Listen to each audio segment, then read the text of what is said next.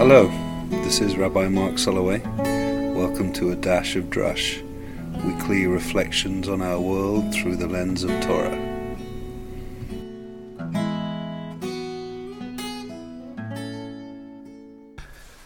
I'm sitting here at one of my favorite places in the world, Ramah of the Rockies, a beautiful summer camp nestled in the Rocky Mountains, a place I've spent time during the summer when camp is in session. But right now a whole different experience is happening here. The first session of Bamidbar, which is the first ever Jewish wilderness therapy program. And I'm here with Jory Hanselman, who is the director of the program. Hi, Jory. Hi, Mark. How are you doing? Great. I'm so happy to be here.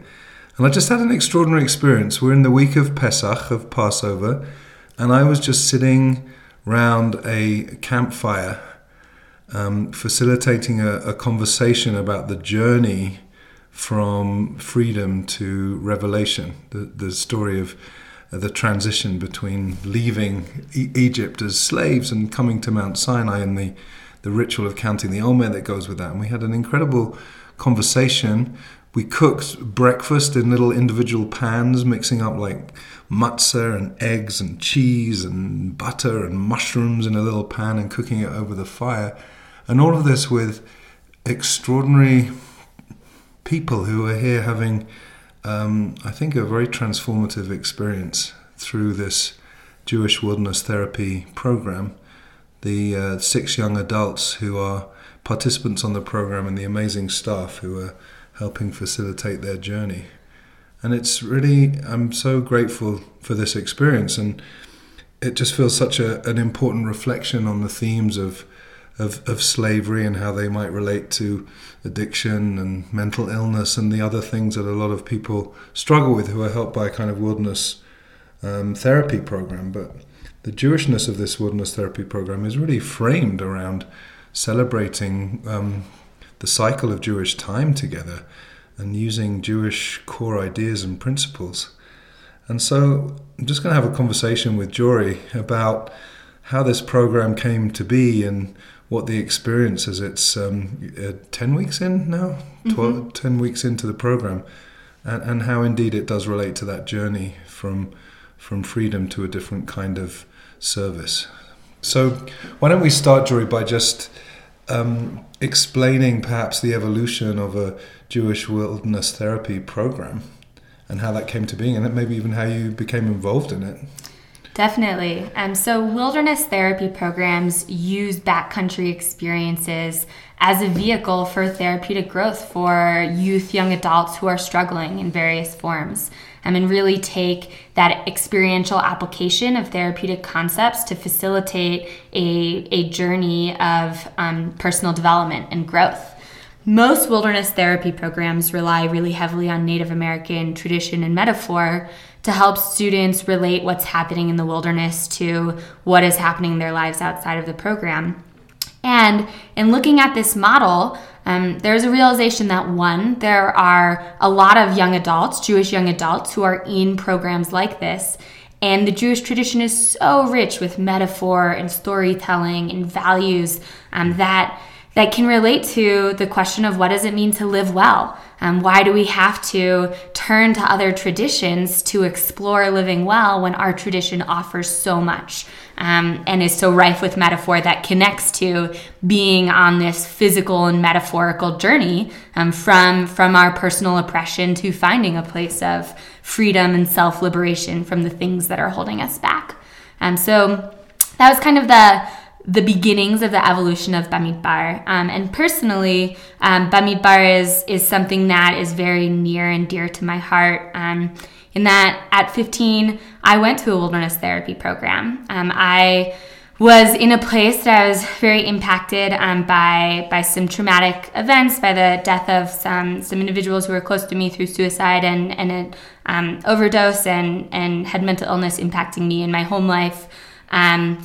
And went to the wilderness over Pesach, actually.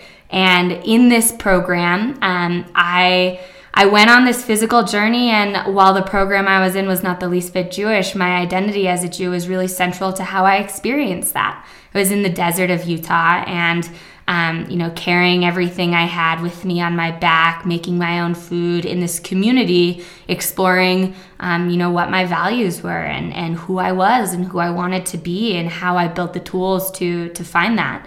And who I was as a Jew was central to that journey. So when I found out that Ramah in the Rockies was exploring the potential of opening a Jewish wilderness therapy program, I knew that there was so much potential to take an already strong model and to be able to really integrate Jewish values in a way that for the right individual can make this program even more impactful and really speak to who they are on a very deep level of their personal identity. Mm. So I'm very curious to hear some more specifics, both in terms of how programs really impact people's personal journeys, but also some of the specific Jewish narratives and rituals that speak to you and that have been incorporated into the program, that have really framed the program with that Jewish lens of substantive kind of meaning and connection. So let's start with that. Like, what's been so alive Jewishly for you in this program so far? Mm-hmm. So a lot of people ask me, what makes Bamidbar Jewish? Why is Bamidbar a Jewish wilderness therapy program?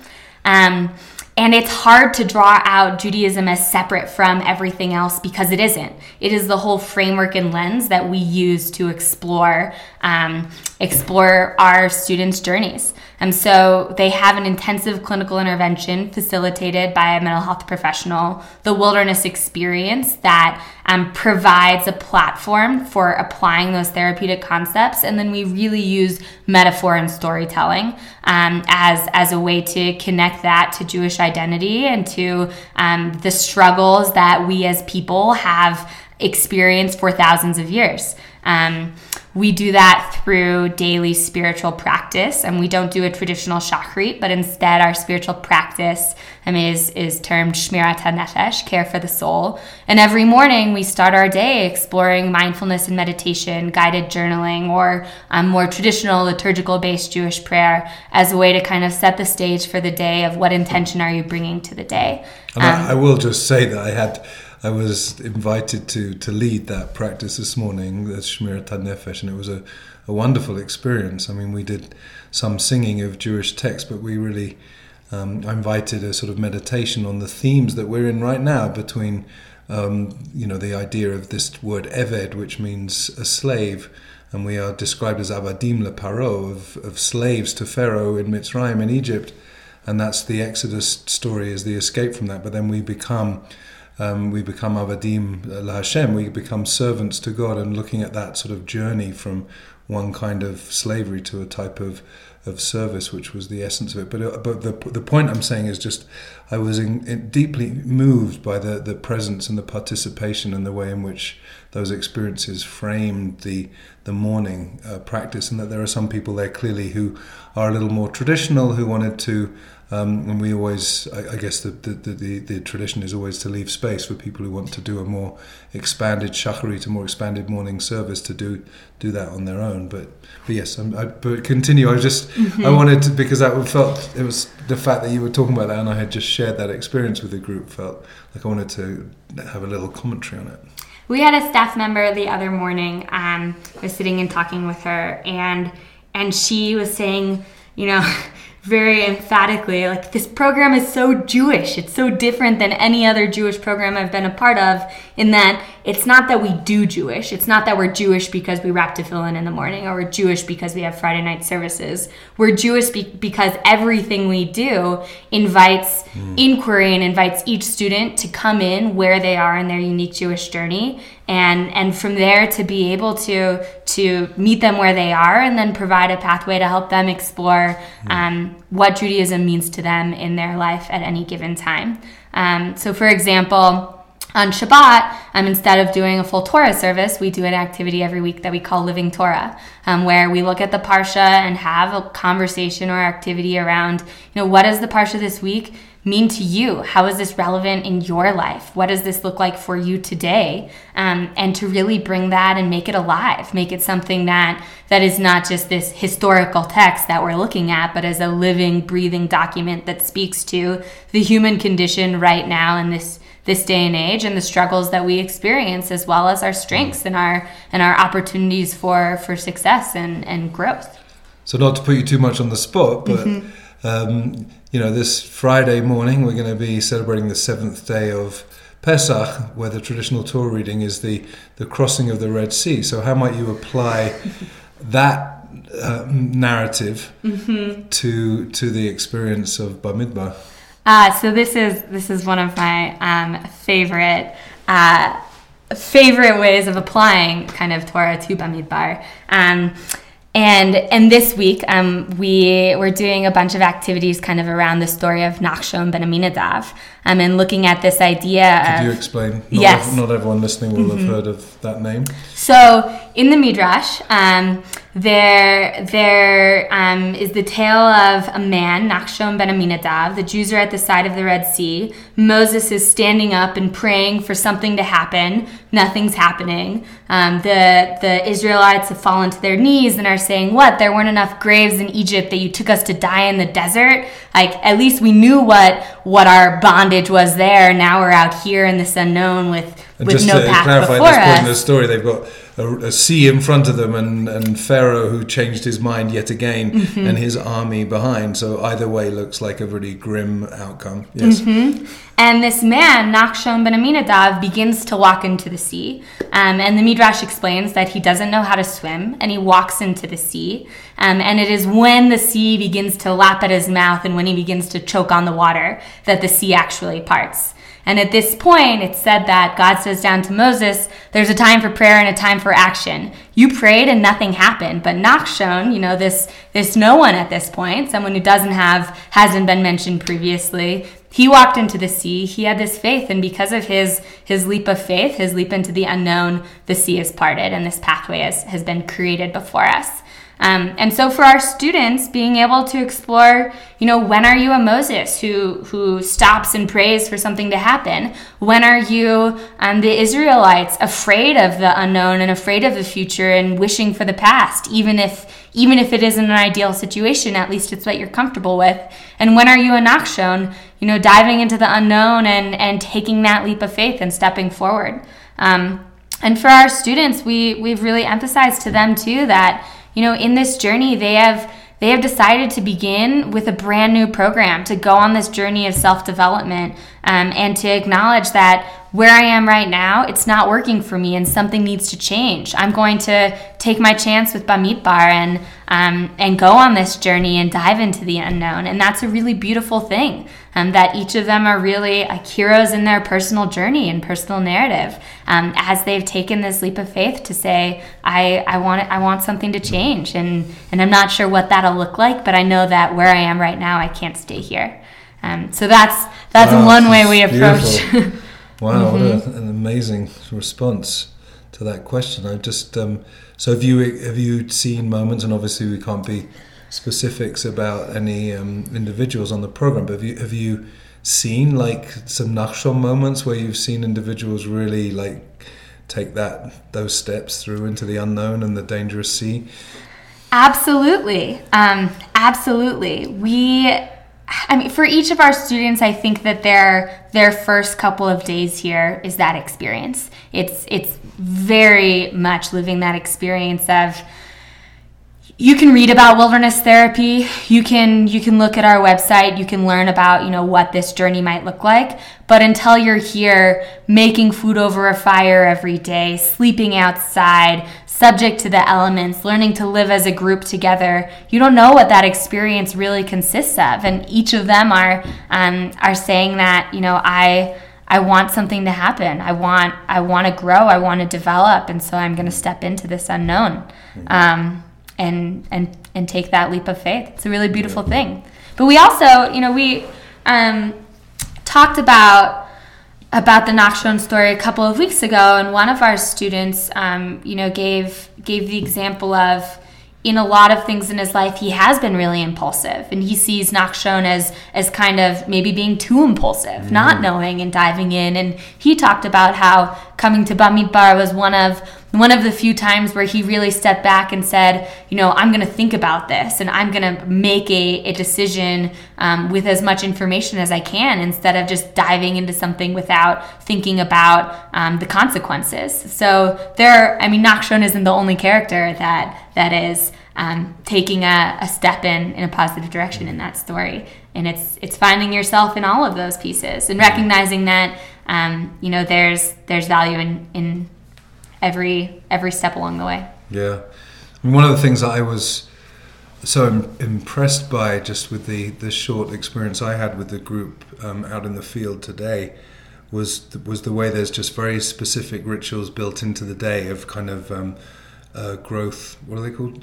Growth groups. The growth groups, and the way all of those discussions are framed around different Jewish principles. But we were talking in the growth group that I was facilitating, we were talking about, here we are in this journey of 49 days where we're counting the days every day. We're in what's called the Sfirat HaOmer, the counting of the Omer, where we count the days between the Exodus to receiving the Torah at Mount Sinai. And each day has a specific and individual quality. And this first week that we're in of the Omer is all about the quality of Chesed, which is loving kindness. And just the way in which people were willing to talk about their own kind of relationships, the challenges that they've had in relationships where they've both been receiving what maybe has come from a place of love but has landed on them in a way that has negatively impacted them, or wrestling with it. And it just seems to me that those conversations, which people may or may not have in their daily lives, wherever their daily lives are, but like being around a fire in the wilderness and being able to have those kinds of conversations where we can talk really specifically about what is loving kindness, like how do I show up with loving kindness, how do I show love and compassion to myself, And this particular day is Tiferet Shebechesed, which means the kind of finding that place of balance and harmony within the world of love. And I think that the idea and the invitation that each of these Jewish practices, which are ancient Jewish practices, can be applied to this kind of model of work where people are really, really having the opportunity to look deeply at their lives and the kind of patterns that they've been in relationship, maybe cycles of abuse and cycles of addiction and all of those kinds of things that people, and to use that. I was very moved. It felt like one of the most real applications that I've experienced of that concept. There's a ritual every night after dark. We say a bracha, we say a blessing, and we count the particular day that it is. And for some of us, that's a meaningful spiritual ritual. But it's like lots of things in Jewish life. It can become a perfunctory mitzvah that we do because it's what our ancestors did. But like suddenly being in an environment where it's there's an opportunity to really explore these traditions in very new ways that are so real and so personal, right? So over Passover, every day we have a theme that's guiding the flow of the day in the program. It's guiding our growth group. It's guiding Shmirat HaNefesh, our spiritual practice. It's guiding our activities and really trying to look at the Pesach narrative as a way to really condense their journey and put it into a narrative that they can connect to and relate to on this broader level, while also seeing themselves within it. Yeah. So to give an example, today our theme is reaching Mount Sinai. And so we have our students who are going on this day hike to the top of a peak, and at the top of this peak are going to be doing an activity around what's your Torah? What are the values that guide how you move through the world? What does that mean to you? Tomorrow, looking at receiving of the Torah, looking at identity. What are your personal, social, community, religious identities? How do they change how you view yourself, how you view others, how you move through the world? Being able to really take this narrative and not look at it just through the lens of this is a story we tell every year, but through the lens of this is real and this is alive in your life right now. And how do we use this? Is such an intensive experience for our students. They're out here for 10 to 12 weeks, and every moment of the day in this very small, intimate group is an opportunity to stop and say, hey, what does this mean to you? why, when this happens, do you respond in this way? What's the connection between, a trigger in your behavior and your emotional response and all these different pieces? To slow down in every moment and explore those questions. And Pesach just as one example, but it just gives such a beautiful way to take the personal, to give a chance to kind of step back, look at it in the broader framework of a narrative, and then to reintroduce the self into that narrative as well. So to say, this isn't just you, this is a narrative that we've been sharing for 3,000 years, and also this narrative is still very alive to you right now. How do we bring this to light to help you explore your journey and your struggles and your strengths? It's a beautiful thing. It is a beautiful thing. Yeah. And it's a very intense thing. I mean, I can see how, it's extraordinary how hard the field staff are working and what that experience is. I think that we're coming towards the end of our conversation, but I'm wondering if you have any closing thoughts. And just, if you don't, I just want to really acknowledge, here we are. This is the first of its kind, the first Jewish Wilderness Therapy Program, and the first session of that Wilderness Therapy Program. So maybe to close, you can, how you feel about it right now, in this moment. Such a big question. I feel such a tremendous amount of gratitude. That is the number one thing I can say. We have an amazing team of really caring, compassionate field staff, of incredible clinicians who are really able to work with our students, and a community of supporters who care about the success of this program, and that a program like this can exist in the Jewish community and is not just a program for Jewish young adults, but is one that in every aspect of what we do allows us to really bring Judaism to life, in a way that is relevant to our students' struggles and strengths, and to that very human narrative of self-exploration and discovery. Beautiful. I'm also feeling gratitude. I'm feeling so grateful that I was able to come up here and share a tiny piece of this with you and with everybody else. And just finally, how can people find out more about this program? Definitely. So you can find out more by visiting our website, bamidbartherapy.org. Can you spell that? BAMIDBAR therapy.org. And calling the number on our website and asking for more information. Great. There are a number of articles out as well about Bamidbar, which you can find on our website.